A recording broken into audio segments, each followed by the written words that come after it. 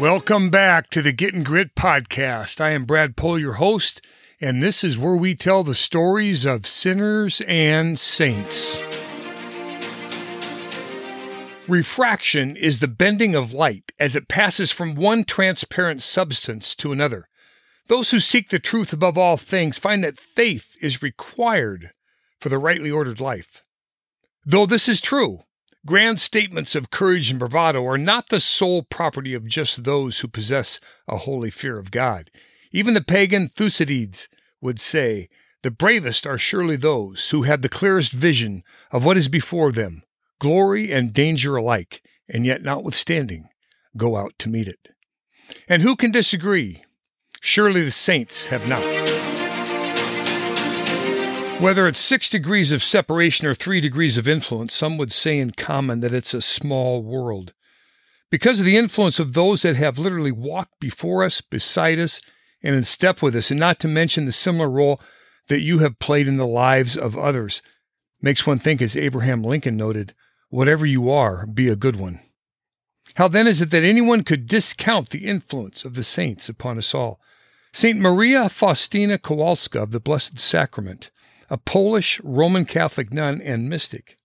Her apparitions of Jesus Christ earned her the title of Secretary of Divine Mercy. Throughout her life, Kowalska reported having visions of Jesus and conversations with him, which she noted in her diary, and she later published these conversations with Jesus regarding the Divine Mercy devotion. Divine Mercy Sunday is celebrated now on the Sunday following Easter Sunday.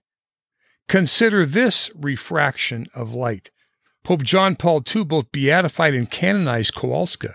Pope John Paul II died on April 2005 on the eve of Divine Mercy Sunday, and he was himself beatified by his successor, Pope Benedict XVI, on Divine Mercy Sunday in May of 2011, and was canonized by Pope Francis on Divine Mercy Sunday, April 2014. Some say coincidence.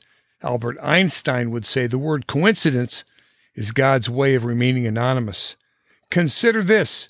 Sir Isaac Newton, using a triangular block of glass called a prism, showed how sunlight shining through it creates a spectrum of colors. When white light shines through a prism, each color refracts at a slightly different angle, which is the specific truth behind the rainbow. The impact of each of us on others, like the impact that others have had upon us, is dependent upon the angle that our influence appears from. In a similar way, a rainbow is formed when light enters each drop of rain in the sky. The white light reflects off the inside of the raindrop before refracting as it departs, leaving a signature color, angle by angle, drop by drop. As we move through life, we sometimes forget about these influence of angles, or we might say perspective, since we are talking about human nature in this latter sense and not just physical nature alone. This usually occurs when we stop looking up, or as Paul told the Colossians, set your mind on the things above, not on the things of this earth. If God seems far away, who was it that moved? When Peter walked on water and his faith weakened, wasn't he still able to reach the hand of Christ? The center of the circle of a rainbow will always be over the shadow of your head upon the ground. As we move, so the rainbow moves. Therefore, God's promise will always be over our shadow. Let us then remain grounded under the lordship of Christ and his divine mercy. And as we consider those who have borne influence upon us, and we upon them as well, let us begin with a humble beginning that every saint has a past and every sinner has a future. I mean, didn't we all begin as poor banished children of Eve, mourning and weeping in this vale of tears? Not as some pious underlings under a special tent, or as Lincoln might have said. It has been my experience that folks who have no vices have very few virtues. God speaks to each of us about our life, and yes, we listen, often in fear and trembling. We offer our lives to him, inviting him to take something from it.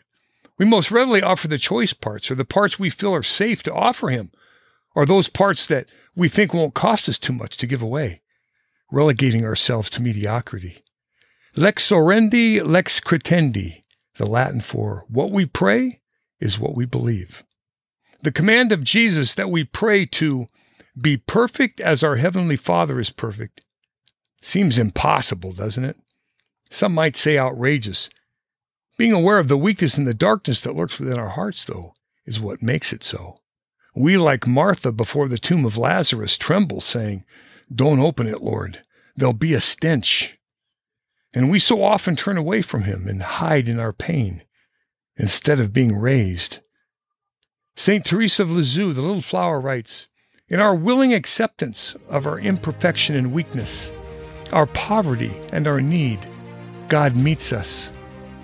She writes again, "When perfection was set before me, I understood that to become a saint one had to suffer much. Then, as in the days of my childhood, I cried out, 'My God, I choose all. I don't want to be a saint by halves. I'm not afraid to suffer for you. I only fear one thing, to keep my own will. So take it, Lord, for I choose all that you will."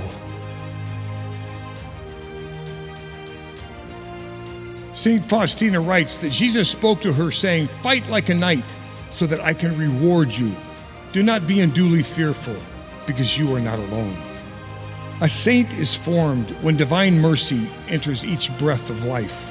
The divine mercy reflects off the inside of a man, and before it departs in our exhale, leaves a signature and a pathway for the man to follow.